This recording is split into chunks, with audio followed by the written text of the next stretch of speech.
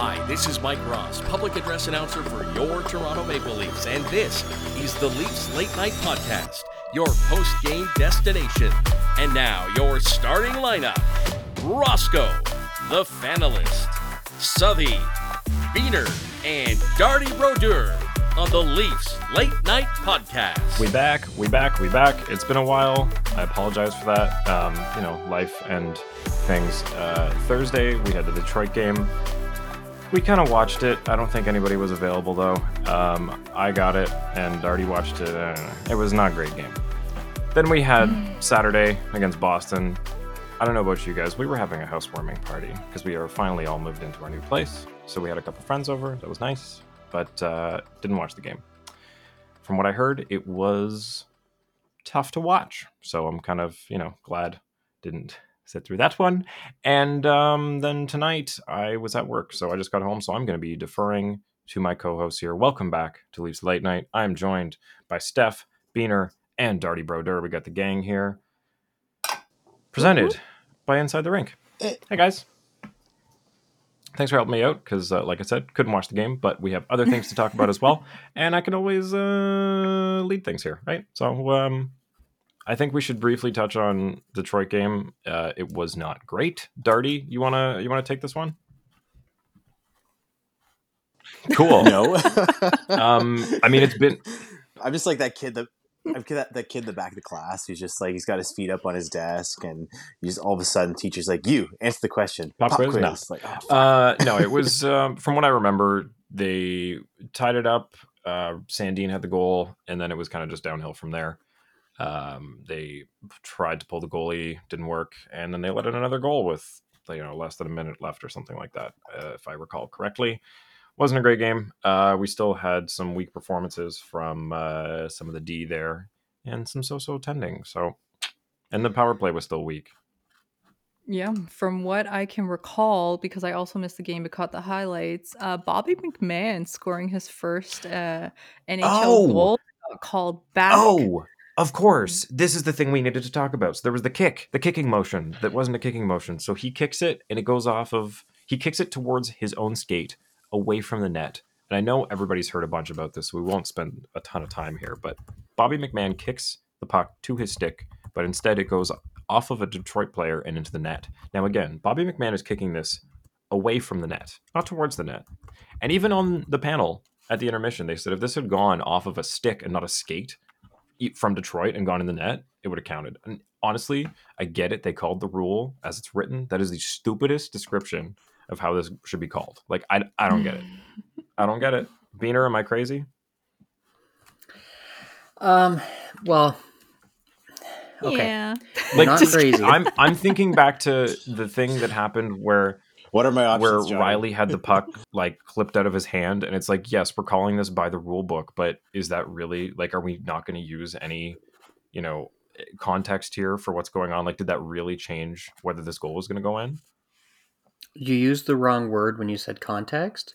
This is Gary Bettman's world, so you should have just said, can we use any common sense? Yeah. There you go.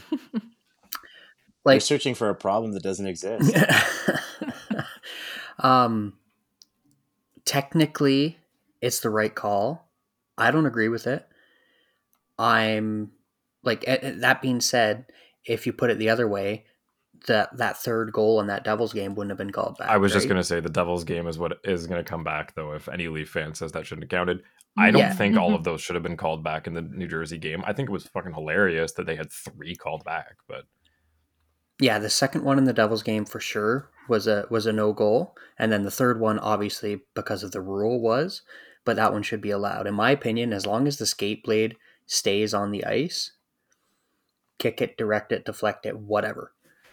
yeah, because we saw, who was it on the Leafs years ago who had the hat trick with no stick, and they had to kick it all the way up the ice. He had it, like, he had lost his stick and managed to get the puck and kicked it all the way to the goalie, but then was like, I can't take a shot because I can't kick it into the net. I can kick it all the way to the goalie, but I can't score because nothing that I do here is going to count. Like, it's just so stupid. Yeah. Well, another highlight from the night too, Rasmus Sandin scoring his third of the year, which is always a good sign from our D because, our D doesn't score that often. And I guess, Detroit gets their first win in 10 games versus Toronto. So gotta get them something. I guess this is kind of predicted as well, especially Saturday coming up previously, and it's going to be Boston. So in regular Leaf fashion, you would expect a loss with a lower tier team and a win versus Boston. Sorry, I found it. It happened. Dominic Moore and Jason Blake in 2009 had a breakaway, and Dominic Moore had no stick, and he had to kick it over to Jason Blake because he's like, "Fuck, I can't shoot." Oh my god. Yo, Fanalis, I think it's important to mention that you said it was his third of the year, but he's also the third star of the game, which I thought was pretty cool, considering how shite of a game that was. Yeah, honestly, Lily and Sandine have been finding really solid game on the back there, especially when they're not, I don't want to say protected on the third line, but the responsibility is a little lower and where it should be for guys with their experience. And I think they're excelling in that responsibility in that role. Just sucks that Sandine was out with the flu tonight. Yep. There's a bug going around the room, and Holmberg still has it. McMahon was out on Saturday versus Boston with it, and tonight Ben was in because of the bug. So everyone's taken a turn, and they're able to show what they have to bring to the table. Speaking of a flu going around, did you guys hear what the new subvariant of COVID is called? Yes, but Kraken or something? Yeah. Oh, Yeah. Jesus. Are you serious? Seattle's like, are you guys serious? Meanwhile, Corona Beer's like, guys, don't even get in line. Man, Delta Airlines too. Corona was off the shelves when the pandemic hit. You couldn't find any Corona beer to buy because it was such a popular hit. This is such a random thought, but anyways, good times because we buy Corona. Yeah, so hoping this bug doesn't rip through the rest of the team and that they've, started to isolate people and maybe take this a little seriously. I hope it's nothing more serious than they're leading it on to be. And anyway, I'm just a conspiracy theorist for hockey players definitely having gotten COVID besides Patrick Laine. Like, he can't be the only one in the last year that's gotten it. Right. But another plus to... Isn't it so strange too that sorry, no, Steph, go ahead. because we're going back in the games, right? We're not specifically jump because we were away. Like I was mentioning to Johnny before the show started that we should change the name from Leafs Late Night to Leafs. We'll get to them when we get to them. We'll get there when we get there. But yeah, so we were talking back at the Detroit game, right? And now we're talking about COVID, and Detroit has a player on that team who hates COVID and loves America. What's his name? Bertuzzi, not the one that fucking broke that guy's neck, but the other one that's all why does he have to also be in the news? What's with these Bertuzzi kids? I don't know. It's like it comes with the name. You got to be a villain. But yeah, he was off the score sheet in that game. But it's just hearing about COVID and then hearing about getting sick and all that. It's just still kind of leaves a sour taste in my mouth, thinking that it's some of these guys still don't take that stuff seriously. I'm not trying to force anybody to go get any vaccines or anything, but it just seems really sad that a lot of these guys are, they're supposed to be big role models, and there's still a bunch of freaking knuckleheads in the end. Just because this episode now on Spotify has already been tagged with COVID links and information because we've talked about it, might as well just finish this off. There's more sicknesses. I'm not saying he said it's not COVID, but today was the first game that our intro announcer and public service announcer for the Toronto Maple Leafs, Mike Ross, was out tonight with an illness, unfortunately. So hoping Mike gets better and is available for the next game. Wishing him the best and a speedy recovery. First time in his Leafs career, he's placed on IR. Wow. Yeah. Do we get any cap relief for that? So our relief tonight in general was the Toronto Marlies PA announcer who's been working since 2008, Simon Bennett. So definitely have the guns to back it up. Yeah, good on him. If his law skills are as good as his TV counterpart, then I think he might be able to find some cap space. Imagine. 2008, also the year that this 14-year-old Lupushinova, this girl. Oh my God. was born. So that's crazy. I was wondering if one of you guys were going to bring her up. Man, we'll get to that because we got to talk about that because holy shit. We'll get there when we get there. So, well, I mean, Boston was Boston. I feel like it was kind of a frustrating game. Exposed a lot of the demons, I guess. You know, it kind of felt flashbacky. So we can just move on and talk about tonight. So the Florida Panthers, who last year were like the Bruins this year and just had every record in the books, just in the bag. I mean, and we had Huberdeau breaking the most points for a winger or most assists for a winger or something like that. He made a Florida history, I believe, with most assists in franchise history and points as well. But I think it was most points by a winger ever, wasn't it? Why you gotta say winger like you're the principal from Community? Let's go. Somebody looked that up and confirmed because I'm pretty sure he broke some stupid record like that last year. But anyway, the Panthers were just an absolute wagon, and now it seems like this trade has really shaken up the Panthers and the Flames. This Huberdeau Uyghur Kachuk thing. I thought this would make both teams kind of the same as they were last year. Like, just it was kind of a 1-for-1 in my mind, but it seems like the adjustment has taken longer than both teams had hoped, and they're kind of both sitting in the same place. The Panthers and the Flames. It's fighting for a wild card spot. So the expectation tonight was the potential is obviously there from the Panthers, but they've just really not been playing up to it this year. So what did you guys want to see from tonight after, 2 losses that Leafs Nation was not taking well? Steph, what about you start? I obviously just wanted the Leafs to come out hard, wanted Murray to bounce back. Florida's 10-14-1 on the road, and this is our first meeting of 3 this year. And obviously, the former President's Trophy winners, we want to make a statement in our own division. And tonight, I had a feeling it wasn't going to be easy, and Bob is either super hot or just out of whack. No in between, it seems. kidding. And tonight he was super, super hot. So I'm just glad the Leafs were toe to toe, kept it up, got that that goal when it was 4-2. As we say, next goal wins, sort of thing. So yeah, got to shout out my dad, Ed of Ed's text 4-2. He always says next goal wins, and he said texted me tonight. Said it was a rough game, but your mom loves Willie. William Nylander is my mom's favorite player. By the way. He can do no wrong to her. Quick question for Darty here. Who do you think is a better goalie tandem, like right now? Spencer Knight and Bobby, or our 2 guys who had a little, Sammy and Murdoch? I'd say if you want more consistency, I'd say the Leafs tandem. I'd say your ceiling and floor are higher and lower with Florida, but I think your median is definitely higher with the Leafs tandem. Yeah.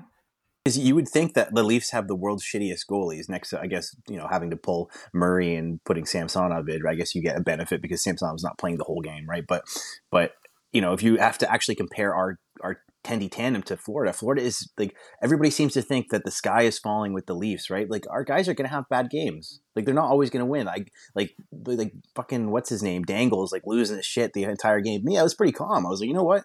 This is like dirty January. Like, these are the whose line is it anyways of games, right? Like, nobody really cares. Like, get to the fucking All-Star break and then we'll see what happens. Like, call me crazy, but that's how I feel about these games. They're just kind of boring. Like, I'm not gonna base my entire perspective of the Leafs off of a January meltdown, like one crappy Florida Panthers game. Look, they've got some weird injuries, people coming back. Like, we've been talking about this. People are adjusting to coming back in new roles now that they've, everybody's reclaiming their spots and people are adjusting to new responsibilities and lessened and heightened and all of that. Like, it's a weird time mid-season right now. And yet Dangle's been talking like the sky's falling. Exactly. I just listened to their show and I don't know. I don't want to get into it too much, but it's a little too serious from their end. And I think I agree with you. There's not too much to panic about here. Like, we've seen the best season from Nylander and Marner so far. I mean, Tavares is back on his game. Matthews is playing, the 200-foot game that he hasn't in the last couple of years. It's there's not much to be mad about this year. We have better goalies than last year. Like, I'm just kind of waiting for the playoffs at this point now that it's kind of set, unless the Leafs go on an absolute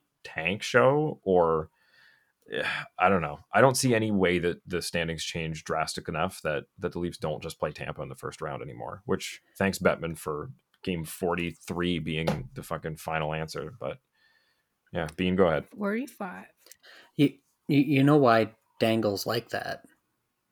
Why? Pain. You know who employs him now? The Athletic? Sportsnet. Sportsnet, yeah. Now too. Right? Like, well, he's always worked for them, but I think their podcast is technically part of The Athletic. But I didn't know that Darty's turned into Anthony Stewart with saying we have the worst goaltending tandem in the league. I didn't say that. I was actually trying to boost them. I was actually. I know. I'm being an ass. I hope nobody got that out of that. That's the point I was trying to make. Was that, like, people said, like, I don't think Bob and Knight are that much better, right? And our guy, Murray shit the bed tonight, but really, did he? Like, it was 4-2 and they pulled him. Look at Jack Campbell. Like, I don't know how he did tonight, but considering how he's done most of this season, I think we got off with, like, having to pull Murray on a 4-2. I don't know. I'll call me crazy. So, Bean, I want to toss this to you. So 4 goals on 8 shots. What I didn't get to see this. The only thing I've been able to see in the 20 minutes since I got home is Dryden Hunt's goal. So what happened? Positionally, he wasn't where he was supposed to be. I don't know if maybe something's been tweaked. Like, he was favoring it. Looked like he was favoring his right side a little bit, not like wincing or painful or anything like that, but he was overcommitting to that side,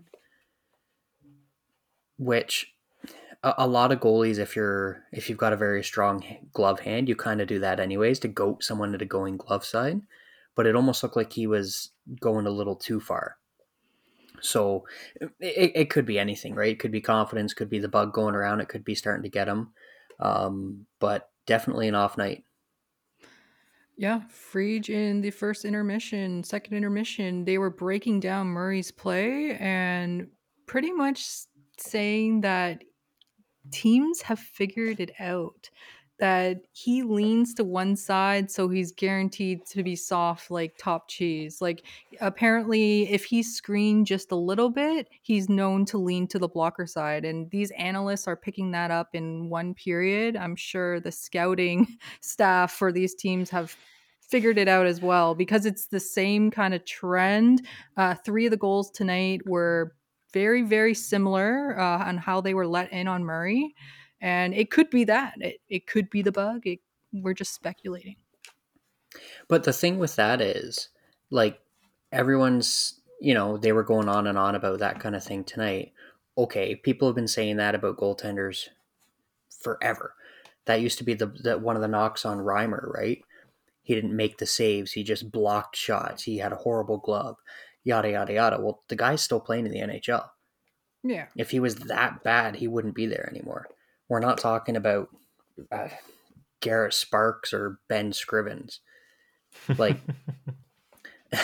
Murray's been there. He's done it. And when it comes down to it, we had a very long stretch of time where both these guys were incredible this year. For sure. Yes, you need a little bit of a market correction because they're not going to keep. At some point, were they like 920 or 930 save percentages, like just insane? Yeah, I mean, the team average I think was sitting at 916, which is like still really good. You expect them to go down to a team average of like 908 probably, especially with having the defenseman. And you know what? I'd be really happy with that because we weren't getting that last year from Jack. No, and I think they've been doing a really good job of keeping dangerous shots away from the goalies. And like, I mean, look, tonight the Leafs had almost 40 shots and they kept Florida under 20. I mean, I think if it stayed at it, I saw 36-18 was the last shot counter. What was the final? Final was 37-19. 19. Yeah. So they managed to at least keep the shots down. So that helps a little for when even last year, like when we said your goalies are under 900, but you're still winning games. Like that's how you do that. Yeah, what doesn't help is when the first shot on net goes in and it happens to be 68 seconds into the game. No goalie is going to be confident after that. I mean, you want to get hyped up, and the way to do that as well is to clap right back, which the Leafs were fortunate to do as well on their first shot of the game, just like versus Boston. So you just got to keep the foot on the pedal because we all know how that could go. But for Hagee on that first goal, literally finding the puck off the walls, Ekblad like freeing up the puck, leaning right in the shot. No one saw it coming. I think Murray, they were saying everyone was just shocked. Like the crowd was just like, oh shit, they scored. But so happy for Dryden Hunt. Grabber for sure. Yeah. So I'll take this one quickly just because I actually watched this. So Morgan Riley does all the work on this one and then gets nailed as he sends it over right to the net where Dryden Hunt pokes it in, barely had to do anything, and he gets nailed too. So this leads us to a little quick part of a question here from Mike the Fanatic. Was this Morgan Riley's best game since coming back from injury?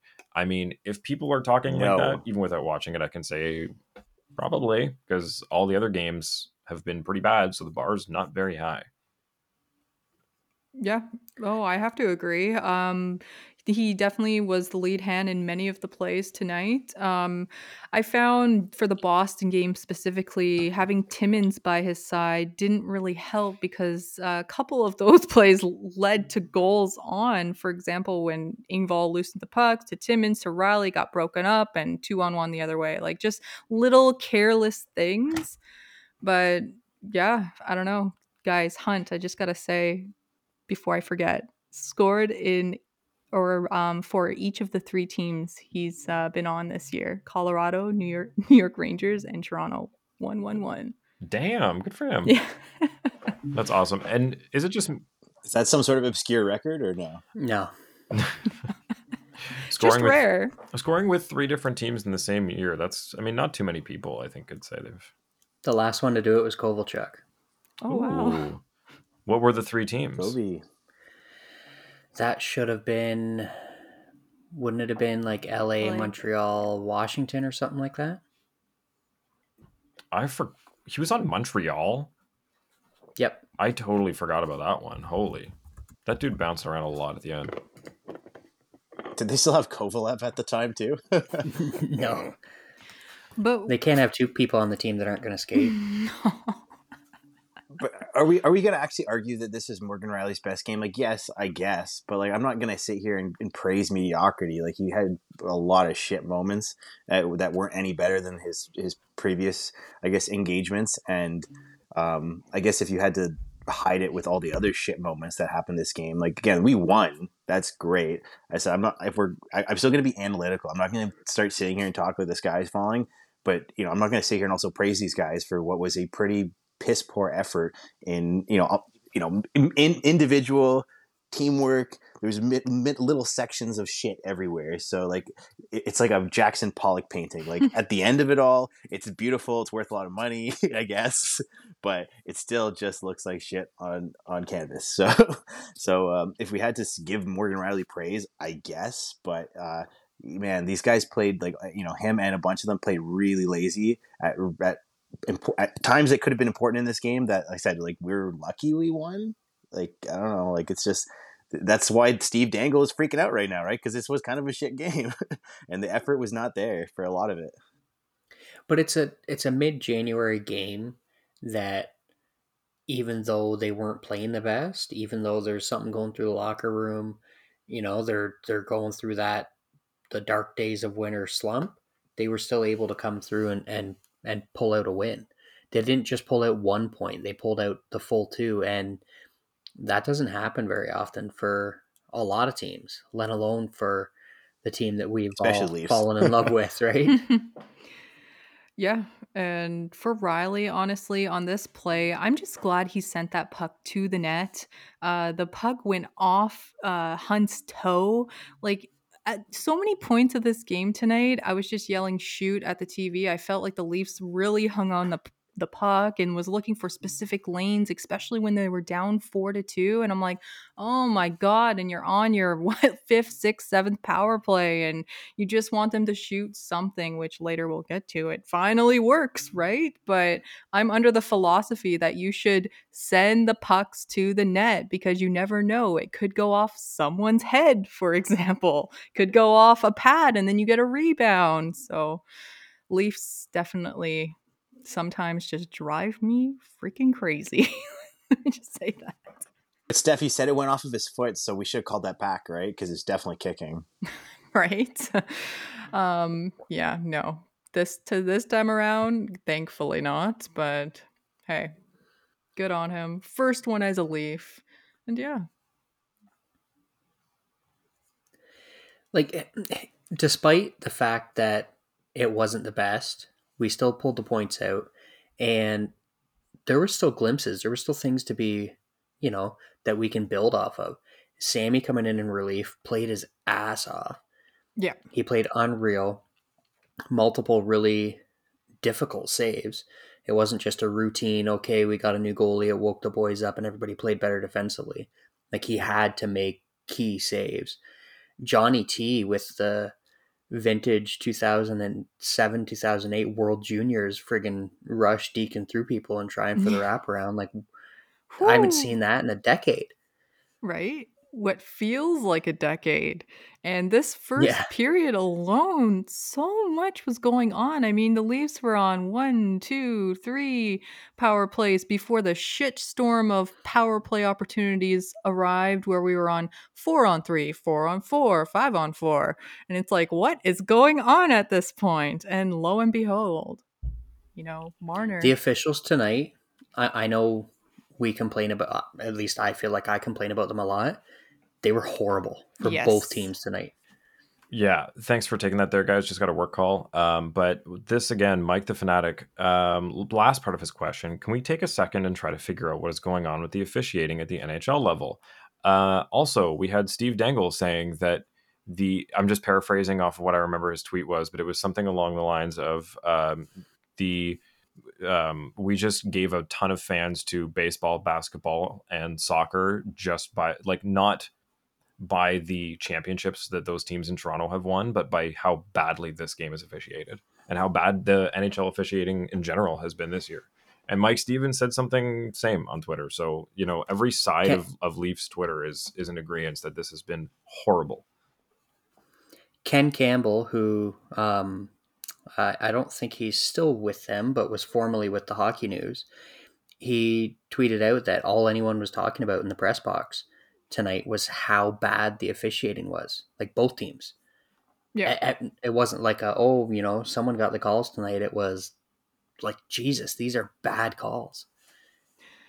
Yeah, I do have to applaud. I know this is going to sound weird. Some calls, because tonight we had William Nylander getting a penalty shot, and also just the start of the whole shitstorm, JT driving the net and getting tripped. Like, so many times we see this happen and there's no call, or like it doesn't result in a penalty shot, or it doesn't go in the Leafs' favor. And of course, off this first power play opportunity for Florida, for us, power play opportunity, or third, oh my God, I'm all over the place because there's so many.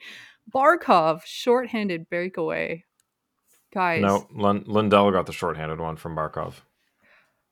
Off the pad, rebound, Lundell scores, just sending those pucks to the net as something that drove me nuts. Had you on the phone, Johnny, I was just talking about it. Yeah, sorry. But yeah, I'm just... We had no former friends, as they say, scoring tonight. No ex-Leafs.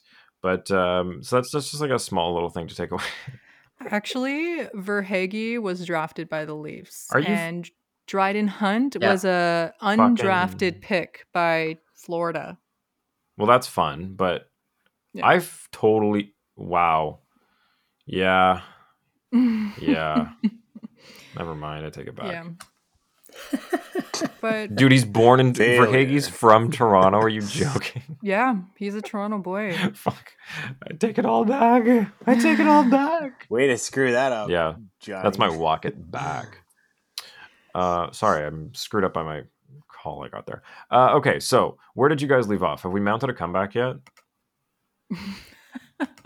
So Kerfoot scoring on the power play to tying it all up. Honestly, no We're one only had on it in their. Kerfoot? Guys, we gotta Kerfoot. speed this up. I know. We gotta get to I'm other so shit. sorry. Damn. Who had Kerfoot and Hunt scoring the first 2 goals tonight? Nobody. Nobody, except somebody reached out on Twitter after I tweeted nobody, and they had it all planned out. So kudos to you if Wait, you're listening. what? Like Yes. picked on Tim's picks or Somebody. like tweeted these guys are Tweeted. scoring? Oh my He was god, like- what? What is the tweet and who is it? Shout them out, please. That is insane. Oh my god. I have to find it. Sorry. There's a lot going on. I'm finding it. I'll bring it up in 1 sec. Ah! She finds it. But yes, it's literally just it like was Nostradamus. Just And okay, so first SC Morgan asked who had Hunt and Kerfoot as the 2 Bud scorers, and then shit, where did it go? Somebody responded and was Prediction like, season, me. baby. Oh my god. Now of course I'm not going to be able to find it. I'll That's get back okay. to you it guys. was Happy Gilmore. So if you guys had to guess, who were the top 3 players tonight for expected goals percentage for the Leafs? If I had to guess without having watched the game, Yeah, I guess that you're really at an unfair disadvantage here. I'm gonna say I was gonna say Willie just for the hell of it. well, like Zach Aston Reese, Austin Matthews, and John Tavares. McMahon, Engvall, and Austin Reese. What the fuck? I'm just guessing Followed Aston Reese because he had 4 closely shots by on Hunt goal. and Camp. Now that McMahon's is likely a little bit skewed because of his low ice time. Like he Mhm. did make himself noticeable when he was out there, but he did only play 9 minutes tonight. Yeah, and 2 shots on Um, goal and a hit in that time is impressive. It's hard to do anything I've in been that re- amount of time. Like I've been really happy with what I see him do when he's out there. Like I'm not expecting him to go out there and pot 30 goals, but when he's out there, he's making an effective use of his time. Mm-hmm. Be it driving the net, carrying play around the boards, like breaking up a pass, beating defenders to pucks, and he has the size that he has no hesitation whatsoever. So he can just get in there and people aren't going to knock him off the puck and chip it back to the blue line. You know, the silly little things that we need to do. Just want to shout out the person really quickly. It There we was go. Thrashed TV at Oh. Thrashed TV I love saying free Curval or Ingfoot. Oh yeah, Engfoot and Curval. Curval or Ingfoot. Yeah. Yeah, Ugh. that's what they tweeted. Sorry. That took forever. Every time I see Kerfoot's name, like just if he gets a goal or if he gets an assist, I always think of that scene in the Lord of the Rings where it's like that one guy's like, round feet, Kerr feet. By the way, shout out to Craig Simpson on the broadcast, who apparently pulled Sergei Samsonov out of retirement to play net for the Leafs. Oh, nice. Yeah. Nice. Is he still is Simpson the one that's the huge Rangers homer, or is that Simpsons is just One of those- anti-Canadian teams. Mm-hmm. Sergei Samsonov is a scout for the Carolina Hurricanes now. Yep. Interesting. I remember him as a high valued prospect for the Bruins. But He won the Calder. so did Andrew Raycroft. Jeez. So I know a lot of players in the NHL, guys, current NHL, and Oh, I've never look heard at of. you. Yeah, ooh, so smart, right? But no, I've never heard of Josh Mahura, who the fucka? Because when he scored in the end of the first period, making it 3-2, I was like, come on, Murray, weak. This is another example of the top of the cage, opposite side. Murray was nowhere to be found where the puck actually entered the net, and I don't know. It just kind of caught me off guard because it was like Mahua, assisted You've by never- Gudis, and I don't know, guys. You've never heard of Mahura? Josh Mahura because he's played since 2018 in Anaheim and has played a total of like 70 something games there over 4 years. And then this is 45 games with Florida this year is the most he's ever played. Oh. Yeah, third round pick of the Ducks in 2016. I mean, he's having a good Okay. season. He's got 10 points, which is 3 more than he's ever had in a season. So that's a third of his entire career so far. So yeah, Mhm. there's no reason you would have heard of this guy. Okay. Fair. But Sorry, I'm not trying to be mean, but no, like, no. That makes sense. I'll ask our friends at the Late Arrivals Ducks podcast about Mahua. Steph, you have me thinking. I thought you said Ahura for a second. I thought you were talking about the character from Star Trek, the original one. Yeah, no. Sorry. Okay. Never have I ever watched Star Trek or Star Wars. Whoop. So Sasha makes it 4-2, and like we say, next goal wins. And oh boy, did next goal win. So let's talk about how the Leafs flipped the script here and managed to turn things around and win this one. Pulling What Murray to happened? start. Yeah, so Sammy comes in and stops everything. Was he playing well, or was it just everybody, the Leafs, flipped the pressure around? Sammy played well. Yeah. I mean, what was Yeah. it? He only Like, had like 10, 11 shots he had faced? Yeah. I believe it was 11 saves, but there was quite a few of them that were high danger chances. It's not like it was just, yep, you got this. You're not going to see shots, and we're going to go win this because we screwed up and played like crap to start the game. Like, he had a beautiful sliding across scorpion kick save. A couple of awkward ones with the blocker that he had to pull the blocker up right beside his mask to get it, which those ones are super easy to get fooled by. He had to be sharp. Yep. Big glove on Forsling in Scorpion the kick third. there, Bean. What was that, Darty? I Sorry? said we're going to start calling him the Scorpion King. I think that's still Antti-Ranta. Honestly, I know we've had our questions about who do we think is going to be the starter. I'm not going to be mad if I'm wrong or happy if I'm right. Either way, like if it's Murray or Samsonov, whoever is playing the best come April and May, like I don't really care. Like I'm just happy that it's a situation where we get some good from one and good from the other. I really don't have a preference. It's whoever's playing better. Yeah. And they both bring a different kind of confidence. Like, when Murray's on his game, he is so cool and so calm back there, and he just, like, it's like he has those Stanley Cup rings stapled to his blocker, just showing everybody, right? And then when Just Sammy's a cocky on, veteran. yeah, when Sammy's on his game, he's a little bit acrobatic, he's a little bit unorthodox, but to the point of you can tell he's having fun back there, and the guys are having fun playing in front of him. So they each have their own little quirkiness, but we've seen them get hot this season, so it's doable. And like you said, I have all the confidence in the world in both of these guys because we don't need a Vasilevsky. We just need someone who can give us league average goaltending. Yeah.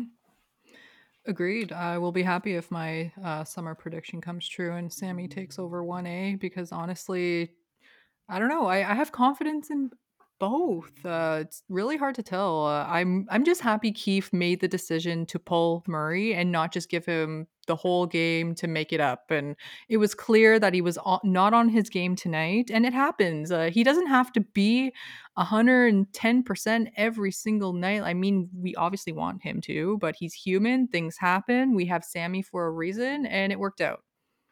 So Exactly. I feel like we would have lost if we kept him in. Honestly, that's unfortunate. So how did the offense and everybody turn this around? Like, I mean, Matthews manages to get the first one there on the power play. What all went down here? Steph, you have notes. Yeah, honestly, Matthews, just to end the second period, I think there was 2 seconds left on the clock. Or no, 1.1 left on the clock. And Matthews just taking that shot. And the Leafs' problem, like I've been saying, is not taking the shot. And Nylander finding all the time and space to turn around, finding Matthews inside the hash marks for the one-timer. Marner also getting his franchise record of passing Daryl Sittler, who was in the building, making it nice. 19 games in a row at home with points. That's insane. Yeah. So it's just so much was happening, honestly. And right after the goal, it goes into review because what happens? The net comes off. Bob knocks the net off. And we're like, really? Like, we're celebrating here and this is going to go on. We've already had a handful of penalties, a penalty shot by now. And like everything under the sun was happening, kind of like the New Jersey game in a sense. Oh, lordy.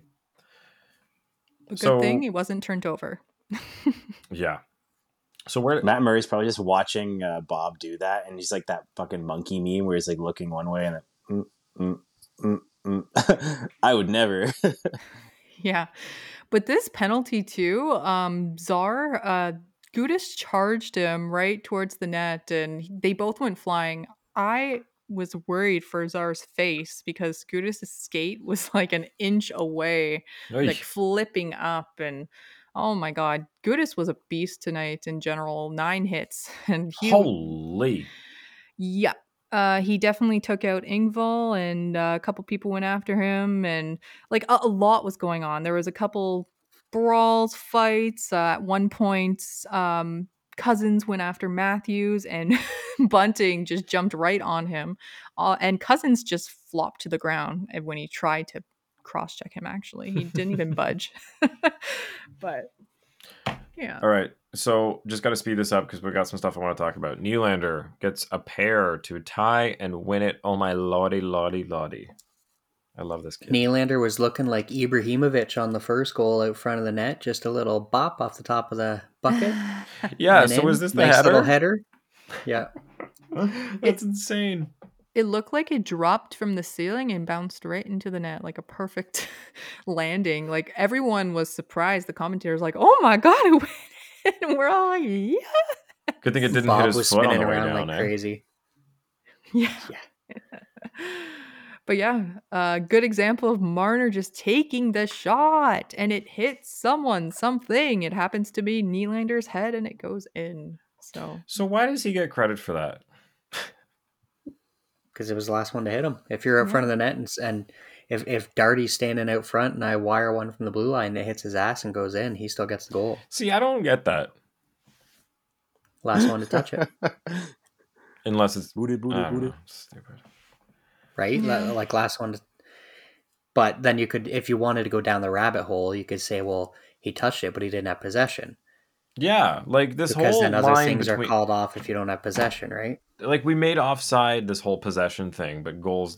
There's oh my God, I hate this. It's rule book. Gary Bettman's world, and we're just living in it. You're right. I'm Johnny, done. I'm done. So the way OT. I saw it, the way I saw it, Johnny, is his beautiful blonde locks just escaped from his helmet and swished it into the net. All right, that's Yes. fantastic. So Punzel, OT. right? How did OT go?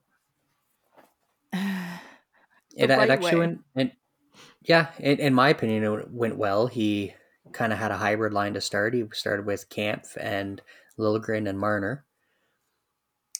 And yeah, we got the puck pretty much right away. And I don't think, I could be wrong, but I don't think they really even touched it in OT. Not really, honestly. And on this play, Nylander's coming from the neutral zone. He's all alone and just using his arm to block Verhaeghe and goes right around or in front of Bob and able to just tuck it right past his toe. Like one of those wraparounds that work right in front. It was great. Lots of toes tonight. Nylander looked like it looked like an old school Rick Nash goal that you'd see from like a 2007 highlight where he just puts his head down, leans into the defender, cuts out front of the net, and tucks it in. Yeah, it was a beauty. Well-deserved first star of the game, 2 goals, 1 assist, and Leafs are 8-0-0 when their opponents are on the second half of a back-to-back.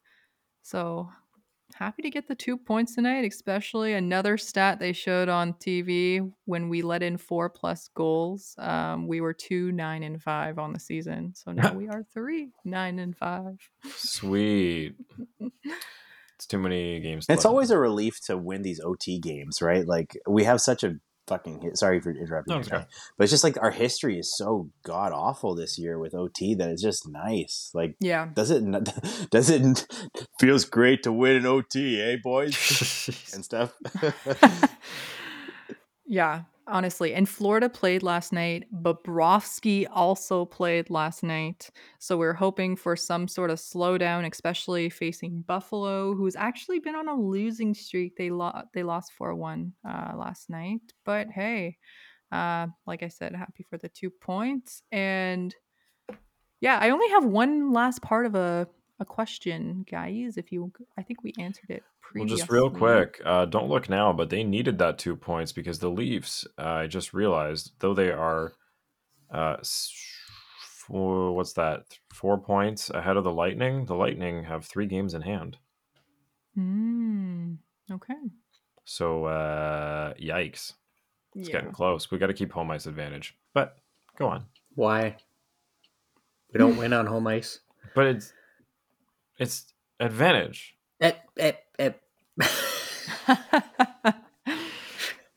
Advantage. Advantage. The last time we played a game 7 where we actually looked like we were winning, we weren't at home. So Yeah, that's fair. Okay, Steph, what do we got left? So our friend Chris Hurley asks on Twitter, when will they stop jamming a square peg in a round hole with this power play?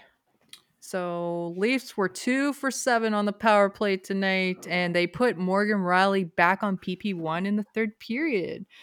So what are you guys thinking about this power play? I know we talked a lot about it recently. I mean, 2 out of 7 is 28.6%, and that is would probably put you at first place in the NHL for power play if that was what your league average was. The Leafs are usually about 1 for 5, which is about 23 or 22%. So, I mean, it's pretty average. I think it's just getting. It's because there's 7, right? You 7 opportunities. You Yep. feel like you should have more, but it's like if you have 7 across 3 games, it doesn't look as bad if you score 2 power play goals. Yeah, and I think a lot of people like it's getting a lot of attention because of who it is. It's the Leafs, and every time it doesn't work, oh, they need to blow it up. They need to change everything. Like it's just that old narrative that's really, really tiring.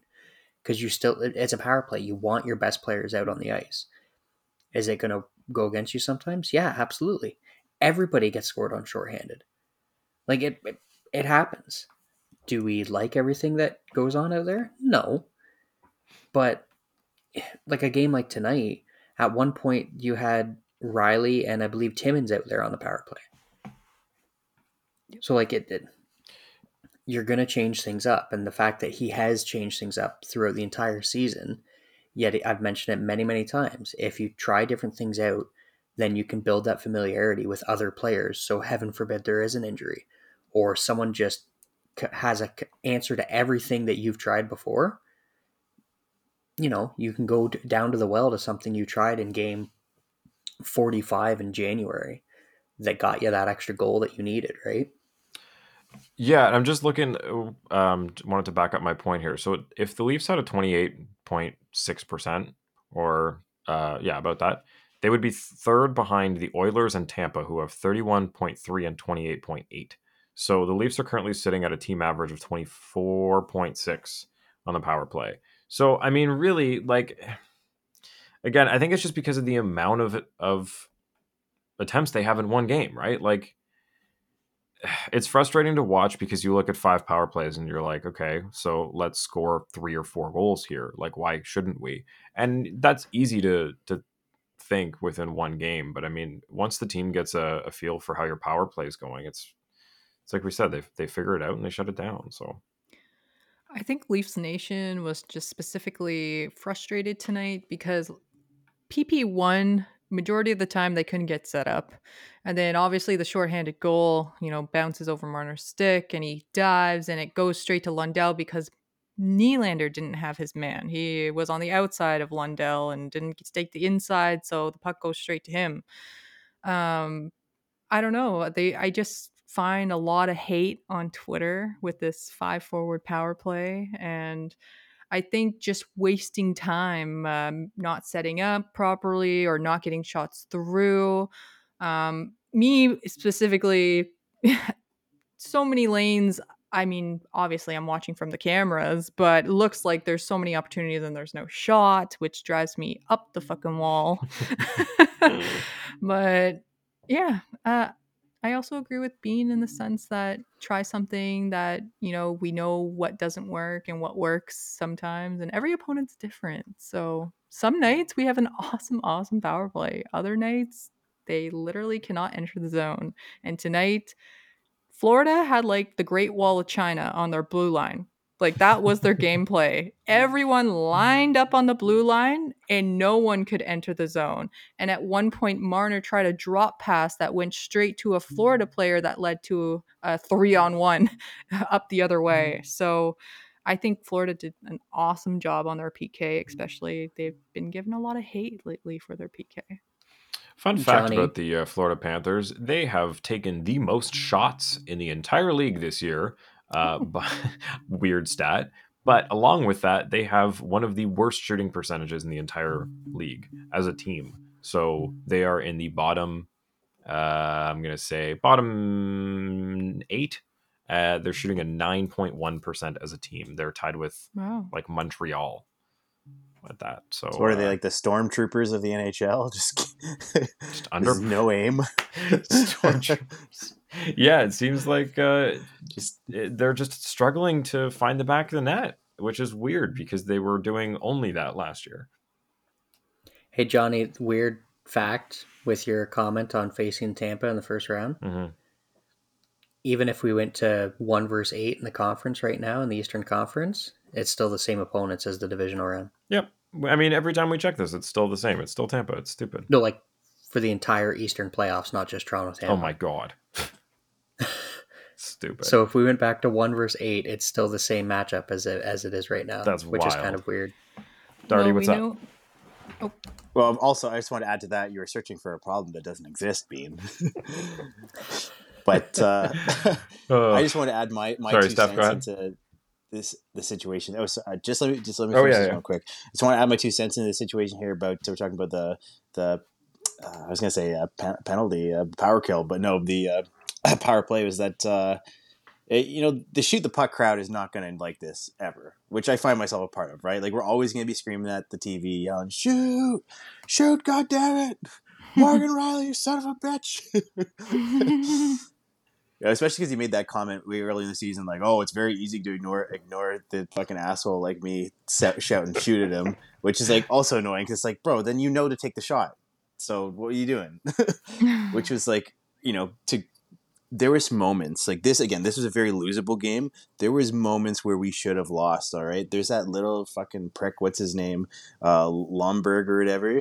Like I don't know who this guy is, but at 5'9", 170 pounds, like he's literally a little rat. All right, Wow. I don't know. He tried to get his nose into every single situation tonight, and he was annoying. But pretty sure he stole the puck from a lazy Riley Matthews. He stole it from Matthews, but that entire play was lazy. It was at 10 minutes into the second period. It was absolute garbage. It was either him or somebody else that got a breakaway, and thankfully that puck was stopped. But you can't, like, those are the moments that I feel like a team, like if we're playing a Boston or a Tampa, they'll watch that over and over and they say, okay, these fuckers are going to get lazy. It doesn't matter if you're in game 7 or in game 1. Like this is where they kind of get a little cocky. You just go in there and just like your Kyle Lowry, just stealing the ball, and he just steal that puck and get right in there, right? So these guys can't be lazy. As like even Austin Matthews, like he looked like garbage at so many moments there. Like yes, this team people scored. William Nylander scored. Alex Kerfoot, Dryden Hunt. You got assists from Marner and and Morgan Riley, but it's like these guys had moments of absolute like just like you got to pay attention, keep your head in the game because they had that. Yeah, what is it? 2 of 7 we went on, but there should have been more than one shorthanded goal. You know, they had a bit of a penalty, a power kill on us, and we're lucky that you know our goaltending was there for us when we needed it, and we're lucky that these guys decided to shake off the cobwebs and actually come back and win this game. Hell yeah. Ain't no party like a Maple Leaf party because Willie and Austin don't stop. Yep. Don't stop, never give up. That's Club 7. Don't stop, don't give up. What we know for sure is that come playoff time, and we're talking about Tampa and all, and the roster in general, Nick Robertson, unfortunately, we have not talked about this on the pod, but he will have season-ending surgery. Yep. Originally, that shoulder was supposed to be rehabbed 6 to 8 weeks back in the game, but nope, now he needs 6 months of recovery after the surgery. And unfortunately, Mac Hollowell fractured his kneecap, and that will require 12 weeks after surgery. That sounds so painful. Right? I can't imagine what a fractured kneecap, like in the moment, what that would feel like, and just like trying to, oh my God, that's... Through those pads. That just even reading those 2 words together, just... Yeah. Though I also can't imagine what a crushed testicle would feel like. Oh, flaky. Jeez. Okay, so it just reminds me of a comedy skit, but we're getting short on time here, but I want you guys to here, heads or tails? Shorthanded on time. Heads or tails? Tails. Okay, so tails. We're gonna start with the Philadelphia Flyers. So, oh my God, Torts is just showing his dinosaur scales, eh? So it came out that he banned iPads from the bench so the guys wouldn't be distracted by rewatching plays and focus on the game at hand. Is it 2002? Like, what? Is this what he was brought in to do? Just piss off all the players so that they're so angry that they're just like, either get me out or like I have to play better so you can get me out. Like, I don't get this how they're letting him just run Torts rampant with this. This isn't even the worst thing the Flyers have done. Did you read what was going on tonight? Oh, we're getting there. I just wanted to start with what happened. What happened earlier because we missed that. So I wanted to start with his banning of iPads because I think this is ridiculous. Because if you want to coach a team and show them their mistakes when they're having a bad season, like what better way than in the moment right after it happens, because you have the technology provided by the team and it's standard across the league. Say, hey, here's what you did wrong, instead of, let's get off the technology, boys, and pay attention to the game. Like, I think he's turning into a modern day Mike Keenan. Nobody can argue that Mike Keenan or John Tortorella are great hockey coaches, but they haven't. And I if you would have asked me this when he was with the Blue Jackets, I don't think I could have ever thought that I would be saying something like this. Tortorella hasn't evolved with the times. When he was with the Jackets, I think you're right, but it took a while for him to stop evolving. I feel like he hit a point where he's like, I know everything now, as people tend to do in later years in life. But I feel like it was more recently, and you're dead on with that. Sorry, I'll interrupt you. Go on though. No, like I was just gonna say, when he was with Columbus, he seemed like he had really, really kind of just stayed with the game. Players loved him, and even players you hear interviewed that used to play for him, even in Tampa and New York when he was a dick, they loved him. So I'm not sure what's going on. Maybe there's something going on in the room where the guys aren't listening to the coaches and they're more concerned about looking at the iPad. Who knows? But it is a bad look. I think his year in broadcasting might have changed his perspective on a lot of things, and he wanted to come back into coaching like, okay, I'm tired of what all these new guys are doing. I'm going to go back to basics, after taking a step back and looking at it instead of kind of following suit with everyone and picking, okay, here's what we're doing next. Here's what we're doing next. We're adopting all these things as everyone else does. It seems like stepping away, he was just like, you know what? I was good when I won the cup in 2004. So I'm going to do that shit again when we didn't have iPads. Sorry, Yeah. Darty, you got your hand up there? I was just, I know Steph's got a really good take on this one, but I was just gonna say that as a form of dark humor here, I'm sure Torts was like, you know what, you're supposed to be using the iPads to watch game film and not fucking not Andrew Tate apparently or some other shit, because like, if we're gonna bring it into today, like what the hell else must these guys been watching, right? Because I'm pretty sure Tony D's on that team. Yeah, I'm pretty sure Tony DeAngelo's on a team. We already know about him. But then I'm gonna bring this one. I got to throw the ball over to Steph because some other asshole. I'm pretty sure it's Ivan Provorov, right? Like he's got a bit of a fucking scandal now too, eh? All I want to say about the iPad thing is that with this attitude, like you said, Roscoe, towards what he knows is what he knows best. He's pretty much saying, if my eyes didn't see it one way, then it's not right. And like, obviously there's cameras all over. Utilize the technology. Like maybe if your eyes didn't see the play the first time around, you can utilize the technology to your advantage and see where your players went wrong and see that positioning. Or pretty much if you take it away, you're just like, nope, my eyes only, period. And you're taking away this opportunity from the team. Like how are the players, like obviously there's resources back of the house, right? But they're there on bench for a reason, and it's to aid the team, not to work against them. They're not playing Bubble Cash or fucking like Pop It or whatever like games on there. Like they're reviewing plays, right? Or the World Juniors or whatever Olympics. But So yeah. exactly. Rick Rally suggested they might have been watching X-rated films. Of course. Oh.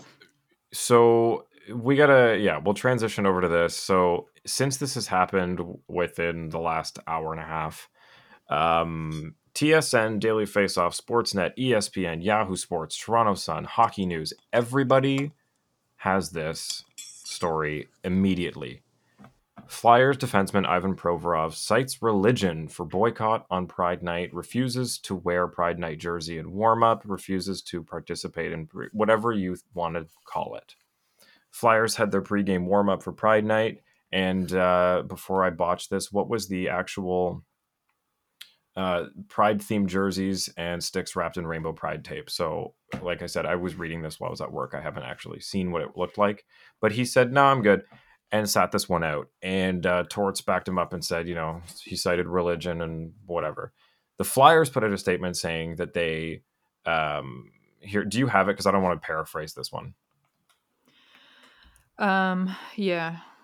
They pretty much said the Philadelphia Flyers organization is committed to inclusivity and is proud to support the LGBTQ plus community. Many of our players are active in their support of local LGBTQ plus organizations, and we were proud to host our annual Pride Night again this year. The Flyers will continue to be strong advocates for inclusivity in LGBTQ plus community. And I cannot speak English. Sorry, guys. I'm really tired. That's okay. So look, Provorov is Russian. That obviously, he cited his Russian Orthodoxy as the reason for this. It's not a secret. It's not that LGBTQ plus rights are not the same in Russia as they are here. It's not as publicly accepted, without getting too political on this. So it's not surprising given that context.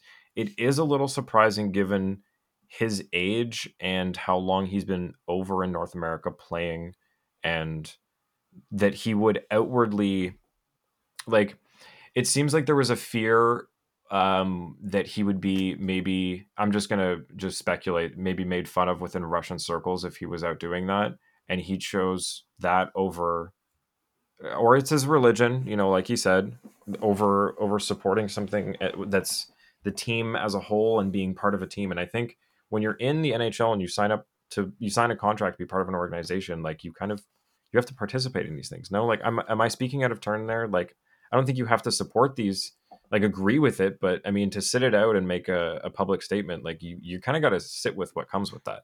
You know what? I'm going to walk that back. You can have your stance on whatever, but he's going to have to accept the consequences that come with this. Beaner, you want to take over there? Yeah, so I'm gonna kind of be a little long-winded here. The beat reporter for the Flyers tweeted out a whole bunch of stuff as well, because obviously there was a ton of questions after this.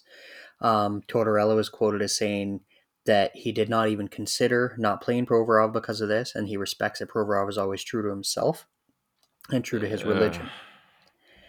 Right? Provorov then That's said, a failed attempt there, or like a missed opportunity to double down on the team's stance and show that you're with the organization instead of your players. Provorov then said, and I quote, "I respect everyone. I respect everyone's choices. My choice is to stay true to myself and my religion." Shout out to Pierre LeBrun, Oh who shit! called him out, said, but Provorov obviously does not respect everyone. If he did respect everyone, he would have taken part in warm-up and worn the Pride Night jersey. Don't hide behind religion. So shout out to Pierre for calling him out.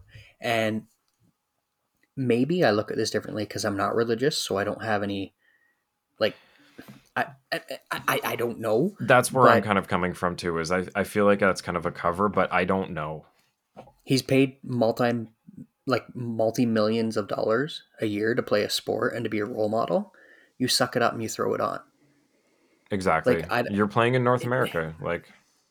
That's what all of the major sports in North America, and even FIFA has their pride patches that they wear around the world too. Like this, you have to understand that if you're playing in a Western world's professional sport, like this is what comes with that, is like there's certain expectations, and that's I don't know. Like I said, he's just gonna have to accept what comes with this. If like it looks so bad because we have seen many different instances in history where religion is used as an excuse to be a horrible piece of shit human being.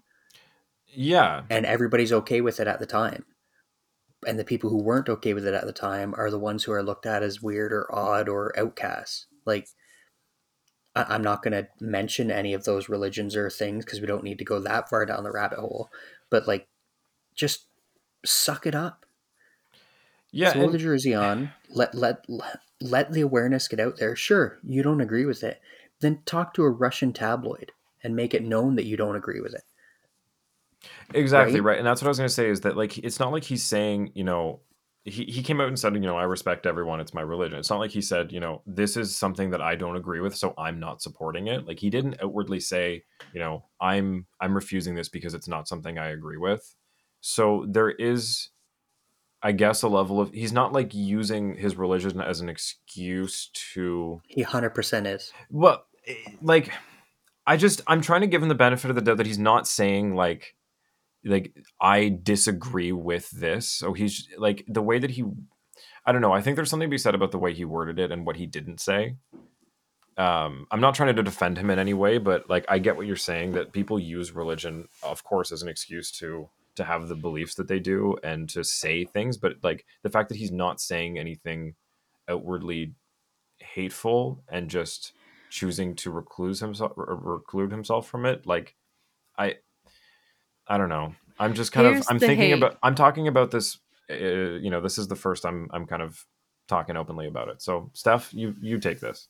Here's the hate that maybe straight people don't see in this comment that maybe, is normal. When he says, I respect everyone. I respect everyone's choices. Boom. Nope, you you're right. are automatically assuming that it's a choice. There you go. No, there you're right. is the disrespect, period. Okay. Like this 495 games played in the NHL. This is the first time this is coming up. What? I don't get that. That's what I was trying to say, is like, he's been here long enough that like you got to know the world you're in over here. Like, you're not back home, and you're in a league where every single team has Pride Night. Yeah. Stay in the KHL then, honestly. And that's it.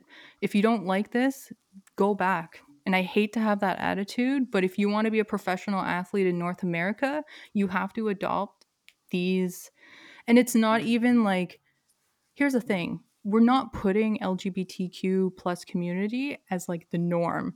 We shouldn't even be having like Pride or Pride Night if this was normalized. Like, you think You're right. gay people want to be the center of attention all of the time, and they start every conversation like, "Hi, my name is Steph and I am a lesbian." Like, no. Like, people do not want to come out every time they interact with someone, but it's the rest of the world putting their sexuality first, and they label people based on their sexuality first.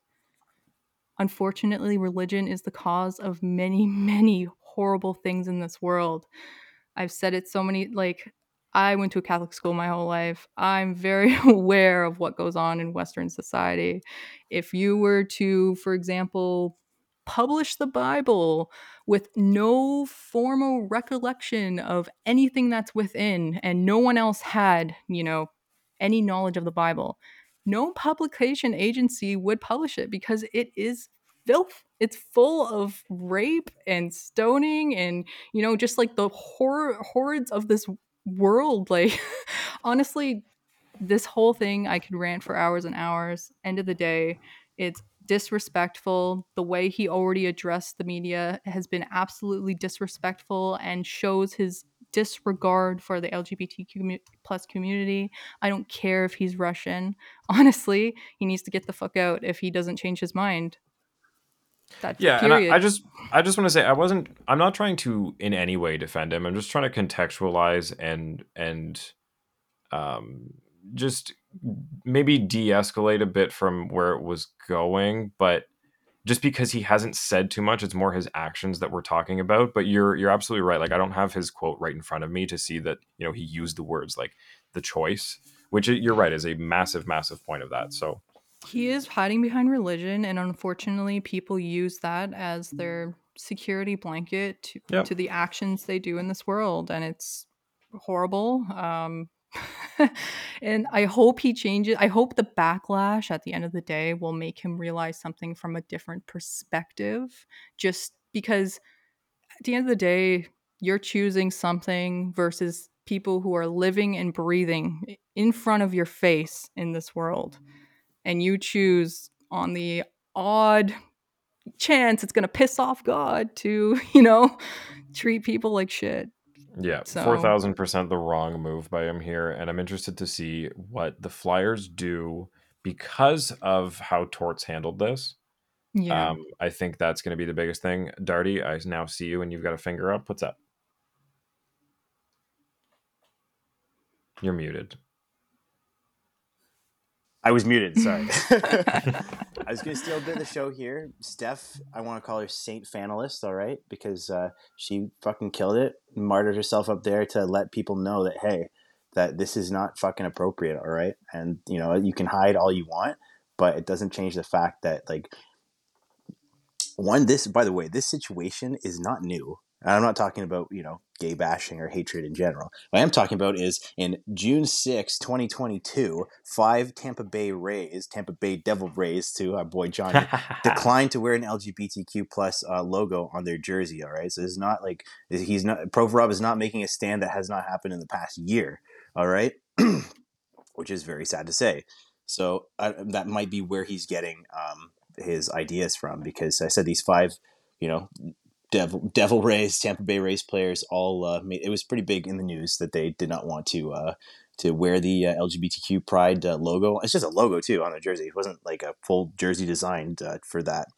And they all used religion to hid behind religion as their excuse for not doing so. But one of the things I want to point out in regards to using this is, like, one, nobody's asking Ivan Provorov to go out there and suck face with Tony D'Angelo, all right? They're asking him to... I am. What they're asking him to do is to wear a celebratory participation ribbon type jersey, in a way, because they're not going to play the game in it. It's just like a throw it away jersey, just like the rest of it. No offense, but that's what it is. Just like it's probably a cooler jersey than the one they wear anyway. Like, but they said, like, no offense, it's just a small tribute, right, to LGBTQ, and it's not. I said it's not even necessarily supporting it, and is more saying that, hey, I don't think that it's appropriate to have kids and people in that community be bullied for their affiliation, right? For what the whatever that may be, this LGBTQ plus, right? There's so many different things that fall under that spectrum, right? It's just saying that people don't deserve to live, a comfortable life without being judged for their, things that happen to them naturally or what have you, right? So Steph saying it's not a choice, right? Like at the end of the day, like you can't choose, you can't choose that, but you can choose whether you can be a dick to somebody, right? And that's kind of the point that Steph was trying to make there, is that, right, at the end of the day, it takes very little to not be a dick, right? So that gay kid didn't get to choose to be gay, but you chose to make him feel like shit. So sorry, I'm not as eloquent as Steph, but I said this. Unfortunately, this is not new in the sporting world. It's sad that it's still very recent, this type of boycott, and it's just one of those things. It's so cheap, right? It's such a simple gesture that by making such a big deal about it, it's actually it's insane. You know what I mean? Like it's such a simple, like it's a pittance of a gesture. You're just wearing the jersey for a few moments. You said you're not going out there sucking face with Tony D'Angelo. You're going out there to say, hey, I don't want kids being bullied. I don't want people in that community being bullied. Okay, they deserve to live, life, liberty, and the pursuit of happiness. Call me crazy. No, you're right. I won't call you crazy. I'll call you Canadian though. And I think again, just everybody has said a lot of great things on this, and I just want to reinforce that. Thank you, everybody, and thank you, Steph, for your thoughts on this. Because again, I'm kind of just doing this live as we're figuring it out. But yeah, I think something that we take for granted is being in a country where the social situation has been a little more stable over the last couple years.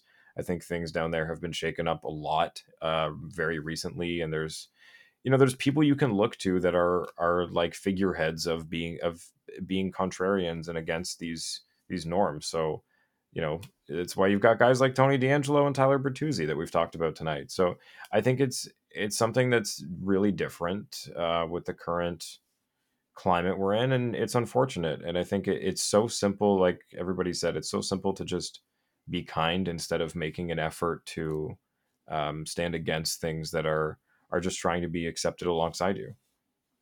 Yep. He's asking for the backlash now, so let him have it, honestly. Let him have it if he has the balls to be the only one to refuse this for 5 minutes of your life, which makes a huge statement, right? So yeah, and again, I'm interested to see how the Flyers handle this, because Torts has obviously been like we've talked about, it's not been great there. He hasn't really turned things around or whipped the guys into shape the way that he was supposed to, and things are getting worse. And now the way that he handled it, and saying that we respect his religion and his choice, but that's really not what the Flyers statement was. So I think somebody's getting a call into the owner's office and saying, okay, the iPad thing made you a dinosaur. This makes you like we're turning you into fuel for my Porsche tomorrow. Now you are fossil fuels. It's insane, and I wish the best for the rest of the Flyers organization. I hope they can turn things around and get out from under these things that are just keeping them in the past. Man, that's all. Well, that's where I want to end with the Flyers. Well, I see what you're saying, Johnny, about how like some people could see this as like if anybody's seen Seinfeld, how like Kramer didn't want to wear the AIDS ribbon and everybody lost his mind. And he's like, I don't not support AIDS. I just don't want to wear the AIDS ribbon. It's like, in some ways I can see where that that comes from, right? But I don't even think I was going that far. I was just saying that, like, I don't think he wasn't saying like I don't like this. He's just saying like I'm just my religion. I'm just no. But it's cowardly still. It's exactly right. It's like he doesn't have to say, by the way, I hate gay kids, but it's just one of those things. It's like, but you can't even show a small gesture, right? Like at the smallest gesture, like it's just sad. Like, come on, like you gotta be bigger sometimes. I don't know. Yep, actions speak louder than words, right? He can say very little and then not do this, and that just says everything that we needed to know. So. And a part of the problem too, when you read the comments, it doesn't matter if it's about this topic or any Pride Night to do with sports. Tons of homophobia, and specifically to this event, They're saying, oh, the guy is flexing his First Amendment right and it's his choice. Like, you guys have a choice, so why not let this guy have a choice? Blah, blah, blah. But it's like, I don't know. This is if you have this thought, you are a part of the culture that builds the homophobes. You are a part of the culture that supports their hate. And even if you're not the one saying, I don't like gay people, but you say, I just don't want to see it, for example, you are still a part of the culture that supports hate against LGBTQ plus people. Sorry, I'm but I'm you just want gonna us to say be the same as everyone else? I don't know. Anyway, sorry, I'll stop. no. I was just gonna say if your statement has to be backed up by the First Amendment, 99% of the time I don't give a shit what you're about to say. Like, if it's like I'm flexing free speech, great. I don't care what you have to say. Then, like, if that's your only support for what you're about to say, like, no, thank you. Okay, yeah. No, I agree with that. So this has been long, but next time we should talk about the disaster that is the Vancouver Canucks. Because what the fuck happened there? Next time, Thursday on Leafs Late Night. Come on back for Yeah. Vancouver chat. Just a little preview for anybody who missed it. They had a press conference and basically said no one's going to be here next year, and we've basically hired a new coach, even though we haven't fired our current one. Huh. So we got to talk about where Horvat and Pettersson and Hughes, like, what are they planning on moving here? Like, holy shite! All right, that's it. That's all. Anybody want to end with anything? Thank God Rachel Dory since got out it's of there. now since it's honestly, now after midnight, happy birthday to former Leaf captain Syl Apps, who was born on this day back in 1915. Oh wow! Ooh. Happy birthday! Happy birthday, Syl the Thrill. 108 years old. He's from Paris, where I went to high school. So yeah, Nice. Cool. always been one of the captains I've liked a lot. He won 3 cups with the Leafs. He was a veteran. Nice. So, you know, Paris a great is a guy, nice little Olympian. town. I'm pretty sure the first phone call ever made happened there, if I remember correctly. Or one of them. Was Used that to be a where- nice little town. Now it's way overpopulated. Is that where Bell's from? No, that's Brantford. So if you're still here, thank you for listening to this. This was not a easy one. There was a lot of stuff we had to cover here. Thanks for sticking around and thanks for being with us. We appreciate you. Yeah. And check out the InsideTheRink.com for all your pre and post game articles and merch.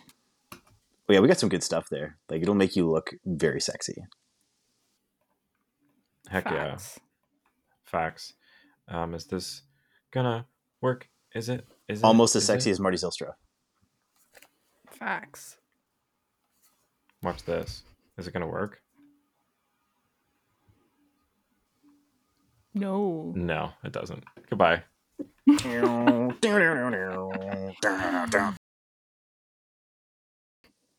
Okay, we have to jump back on and record because just scrolling Twitter since we hopped off here, I found a tweet from an hour ago. So Matt Larkin Hockey, who's a managing editor and senior writer at Daily Faceoff, tweeted out, "This is on the Flyers as much as it is on Provorov. Host Pride Night, learn of the player whose religion preaches hate towards communities supported by Pride Night. Learn that player rejects Pride Night, let him play. What a slap in the face." So Dr. Christopher Wells replied to this. So Dr. Christopher Wells is Canada Research Chair for the Public Understanding of Sexual and Gender Minority Youth, editor at JLGBT Youth, and co-founder of Pride Tape. So the tape that they use for Pride Night, okay? The team has their values. He has his own. We don't want false allies. Would much rather have people wear the Pride jersey and use Pride tape only when they stand behind the message. Maybe the Flyers should have 2 Pride Nights this year. So that is what do you think of that? Coming from the person who is actually like putting together this, or at least part of putting this together and creating Pride tape here. Like, I'm not surprised, honestly. It is what Provorov did tonight is honestly the biggest slap in the face, and it's so disrespectful. So. It doesn't matter where you stand. Like, the guy who created Pride Tape, obviously, he doesn't want any bigots or people who don't believe to wear the thing. Like, But I think this is like an interesting aside to it that like we were talking a little about like, you know, he should be part of what the team is a part of. But I think this is a whole other side where it's he should just not be involved. He shouldn't be forced to be a false ally and just kind of be sat out of the whole thing. No, like I don't. yeah. This is where it gets tough. And I mean, I'm not trying to speak. I'm kind of bringing this up because I want your opinion on the whole false ally thing, because like I'm not gay, so I don't have that perspective.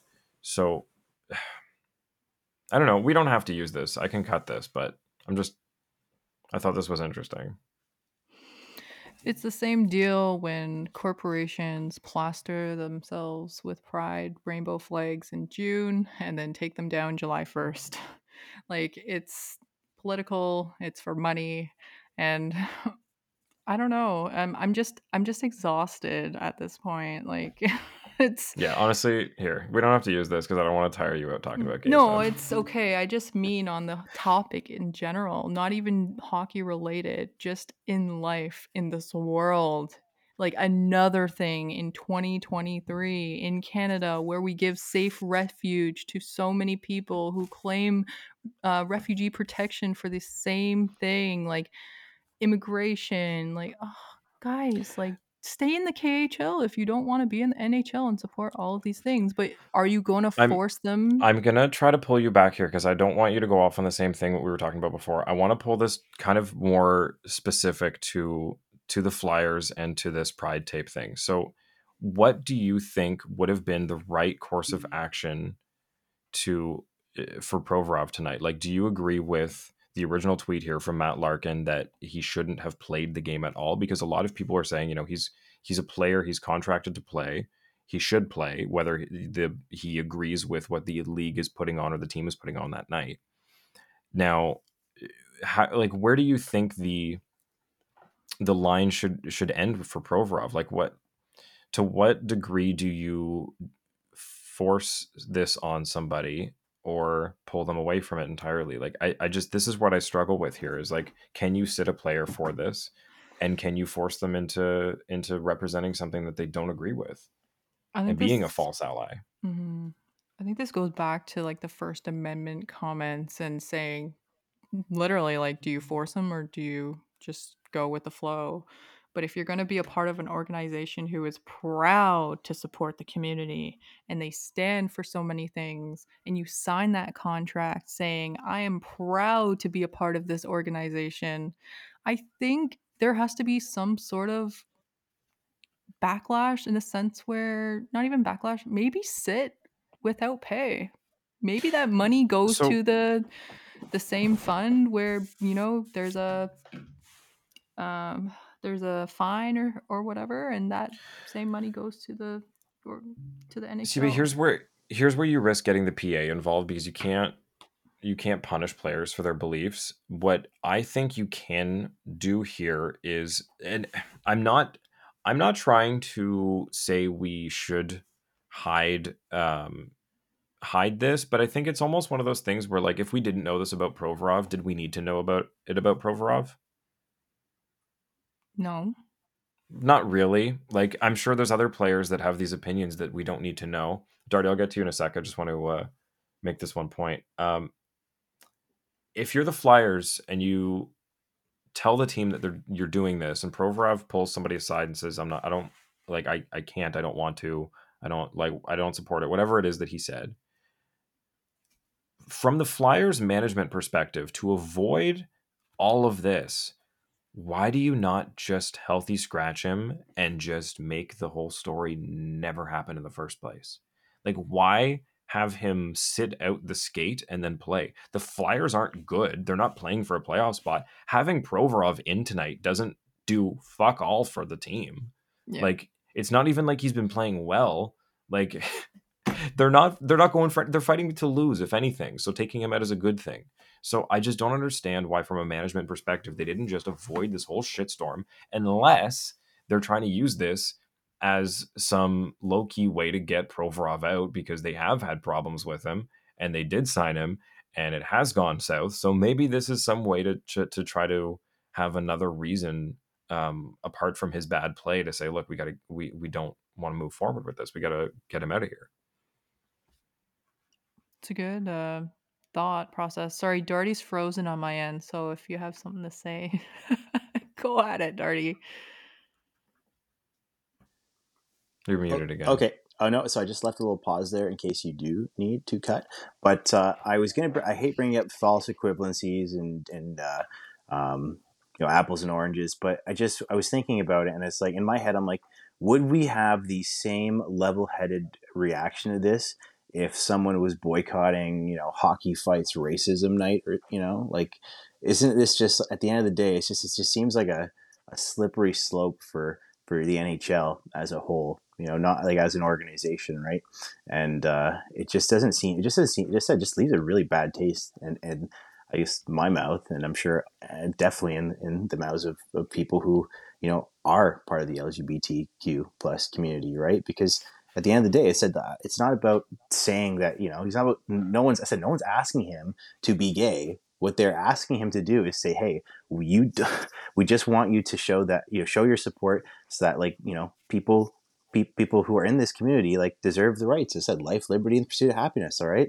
It's nothing crazy about that part of the American ideals. No one's saying, hey, go out there and if you wear this pride flag that, you're officially gay, you're part of the gay club, right? No one's telling Provorov that. They're just saying, hey, don't be hateful, but again, I saw what you were saying with the representative of the LGBTQ representative who responded to that comment saying that, oh, we don't want you as part of the community. I totally get that as well. But again, like I always say, you can't know what's in someone's heart, right? There's probably definitely people out there who are wearing, pride flags on these sort of nights who don't necessarily support it. But it's just my mother always taught me, if you don't have anything nice to say, don't say anything at all, right? And it's one of those things where if Provorov wants to be in the closet about his support for the LGBTQ community, then what, it's all your support is for the kid in the closet who can't be who he is, right? I know you're saying that one of these people is actually oppressed, right? The kid who can't come out because he's going to get made fun of, or he's going to be tortured, I guess. And in some places of the world, it's still very much relevant, right? That saying that. I know here in North America, most of the times, it's you're going to get teased, maybe bullied, but in some places in the world, you will literally be killed for being gay. You'll be killed for being divergent in whatever way, right? You can just be queer. You just be a little bit, you don't have to be, lesbian or gay or bisexual. You can just be, a little bit different on the sexuality scale, and they'll fucking beat the shit out of you or torture you or murder you, right? Here, we get the privilege of, maybe just getting bullied or teased online and whatnot. So it said he's out here thinking oh, I gotta, I have to hide my Christian beliefs. Well, it's you're doing this night for the kids out there who have to, hide and be afraid of being who they are. It's just, I don't know where I'm going with this tangent, but it's shit. All right. No, and I think honestly the best course of action for the entire league, and it's not going to happen, but tomorrow every single team should be sent a memo that by the end of next week you are required to have sensitivity training with the entire team, because we as a league have our stance. All of the teams have their stance. Let's make sure all of the people that you have in your organization are supporting that same stance, because that's what we, with Hockey Fights Cancer, Hockey's for Everyone, Pride Night, all of these things, that's what the NHL is trying to promote, is that this is a game for everyone, and they can't have people under contract within their organization that are outwardly against that. There's a difference between, like you said, there's people that could go out there and wear these things, and we don't know what they have in their heart, right? They could be on the line of I don't get it, but I'm not going to tell people what they can and can't do. There's different levels of acceptance. And I feel this is a small fraction of people that don't accept and want it to be known that they don't, because that is a different subset of people. Like, you cannot be okay with something, and like you said, if you don't have anything nice to say, you keep it to yourself, or you say it behind closed doors to people that agree with you. That's a kind of person. But to outwardly, to the public, make it known that you are against something, like I've said a couple times now, he's gonna have the backlash for it, and he's got to accept that. Yeah, and let me put it into this perspective. That sounds really bizarre, but honestly, it's equivalent in my mind. Imagine if a team like they did, the Leafs had Black Lives Matter shirts before practice, warm up, right? Obviously, there's a cause and it's race related and police corruption, etc. But just pinpointing race, and then somebody said, "No, my dad is a KKK member. I cannot wear this shirt." And how outraged would the public be, because this is not accepted, especially here. Like, we do not segregate based on race anymore. Like, this is an old idea from 60 plus years ago, and this would be absolutely bizarre. But when it comes to, LGBTQ plus people, it's like they're still allowed to have a second thought on the topic. And I don't know, to Yeah. me it's bizarre. It's that's the equivalent for me. That's how it makes me feel if someone straight up said I cannot wear that BML shirt because of I am a KKK member. Like, that is utterly bizarre to me. But Yeah, and it just goes to show where we are as far as progress, right? Like, it takes a really long time for things to make their way into what's accepted, and I think we've barely made it on either of those things. Like, it's still so much of a struggle for people, unlike, I mean, fucking, I guess, me. Not just, I'm just, I'm not that came out in a weird way, but like, you know what I'm trying to say. my example was very extreme, so please, people, do not roast me for it. I'm just trying to put it out there. But yeah, Jordy, Yeah. go ahead. I need to put a disclaimer We're before not this whole gonna section anyway. we're not gonna roast you because Steph, I want to speak on behalf of all the straight white men in this group and I guess olive colored men as myself, that we might not be the most educated in these topics, and we may have said something that's off kilter. So to the audience and to yourself as well, that I do apologize on behalf of us. That we don't know everything, and we're not always going to say the right things. But if we had to just go over our previous statements. One, that we support, yourself, Steph, and then other people in the LGBTQ plus community. All right. And you're not going to find any haters in this group, right? With Roscoe, myself, Of course. and all the other members of this cast. All right. And we can't imagine what, someone like you must feel when you hear some shit like this. Cause as small as it might be, to a guy like, Provorov, who just thinks he's just he's just, he thinks that he's in the closet being oppressed, right? Like, I can't express my Christianity. Like, he thinks his small stance is oppressing everybody. But it's like, you know what? Like, at the end of the day, like, as small as it seems, this is just another, chip on your shoulder, right? When you go to work and the next day you hear shit like this, it doesn't make you feel good. It doesn't make people in your community and, the kids and even the adults feel good about this, right? So I said on behalf of myself and everybody else here on the show that we might not know the right things to say all the time, but we, at the end of the day, regardless of what we have said, one, we apologize for our ignorance, and two, that we support you, Steph. All right, because we love you. I mean, I don't know how the fuck to follow that up, but I mean, I second that, and I'm just glad that we have like an open discussion about these things, because like I catch myself sometimes too. Like, I try to be as educated as I can on things like this, and try to say the right things, but it's always a learning experience. So thank you for sharing everything you did, and I know it's not easy. Like, there's things that we all have that we don't have to share on a hockey podcast every night. So thanks for that. Oh, I thank you guys for being so open-minded and awesome, honestly supporting me through everything and this podcast. Like, and just know, just because I identify doesn't mean I know all of the right answers. I'm just talking from experience and from life experience in general, my job. I know of, and, like, I don't know, it's been a lot, and, You kind of caught me off guard now. I'm at a loss for words with all of your kindness. So thank you guys. Now I love you guys. But it's just an unfortunate fact. Like over 70 countries in this world still persecute people for being LGBT plus, and like it's sad. And no, I'm just lucky to be in Canada and have an awesome cast like you guys. So thank you so much. And it's funny to flip the script on it because, like, I'm just thinking, like, if I were to sit here and have to talk just me about the plight of the straight white male, I'm like, how do I talk for like a fucking entire group like that? Like, so I just, I'm sorry that you have to do that as part of that community. You know, it's just. Oh my god. Yeah, like I said, like I don't have all the right answers and everyone's so different. It's such a spectrum. Like I only represent a very, very, very tiny percent of the population and everyone's experiences are different.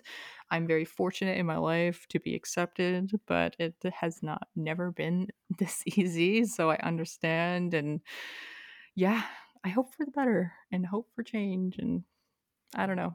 I believe human rights, treat people equally, treat people how you want to be treated. Um, I am an atheist, so I do not believe in a god. So just listening to this kind of makes me like I have the mindset like I can't take you seriously if you do sort of thing, but I don't judge people. If that's your security blanket, what gets you through life, your faith, go ahead by all means. I've been there, I done that. I did all my Catholic rituals up until university days and now I'm here. So we all have our reasons. But yeah, 30.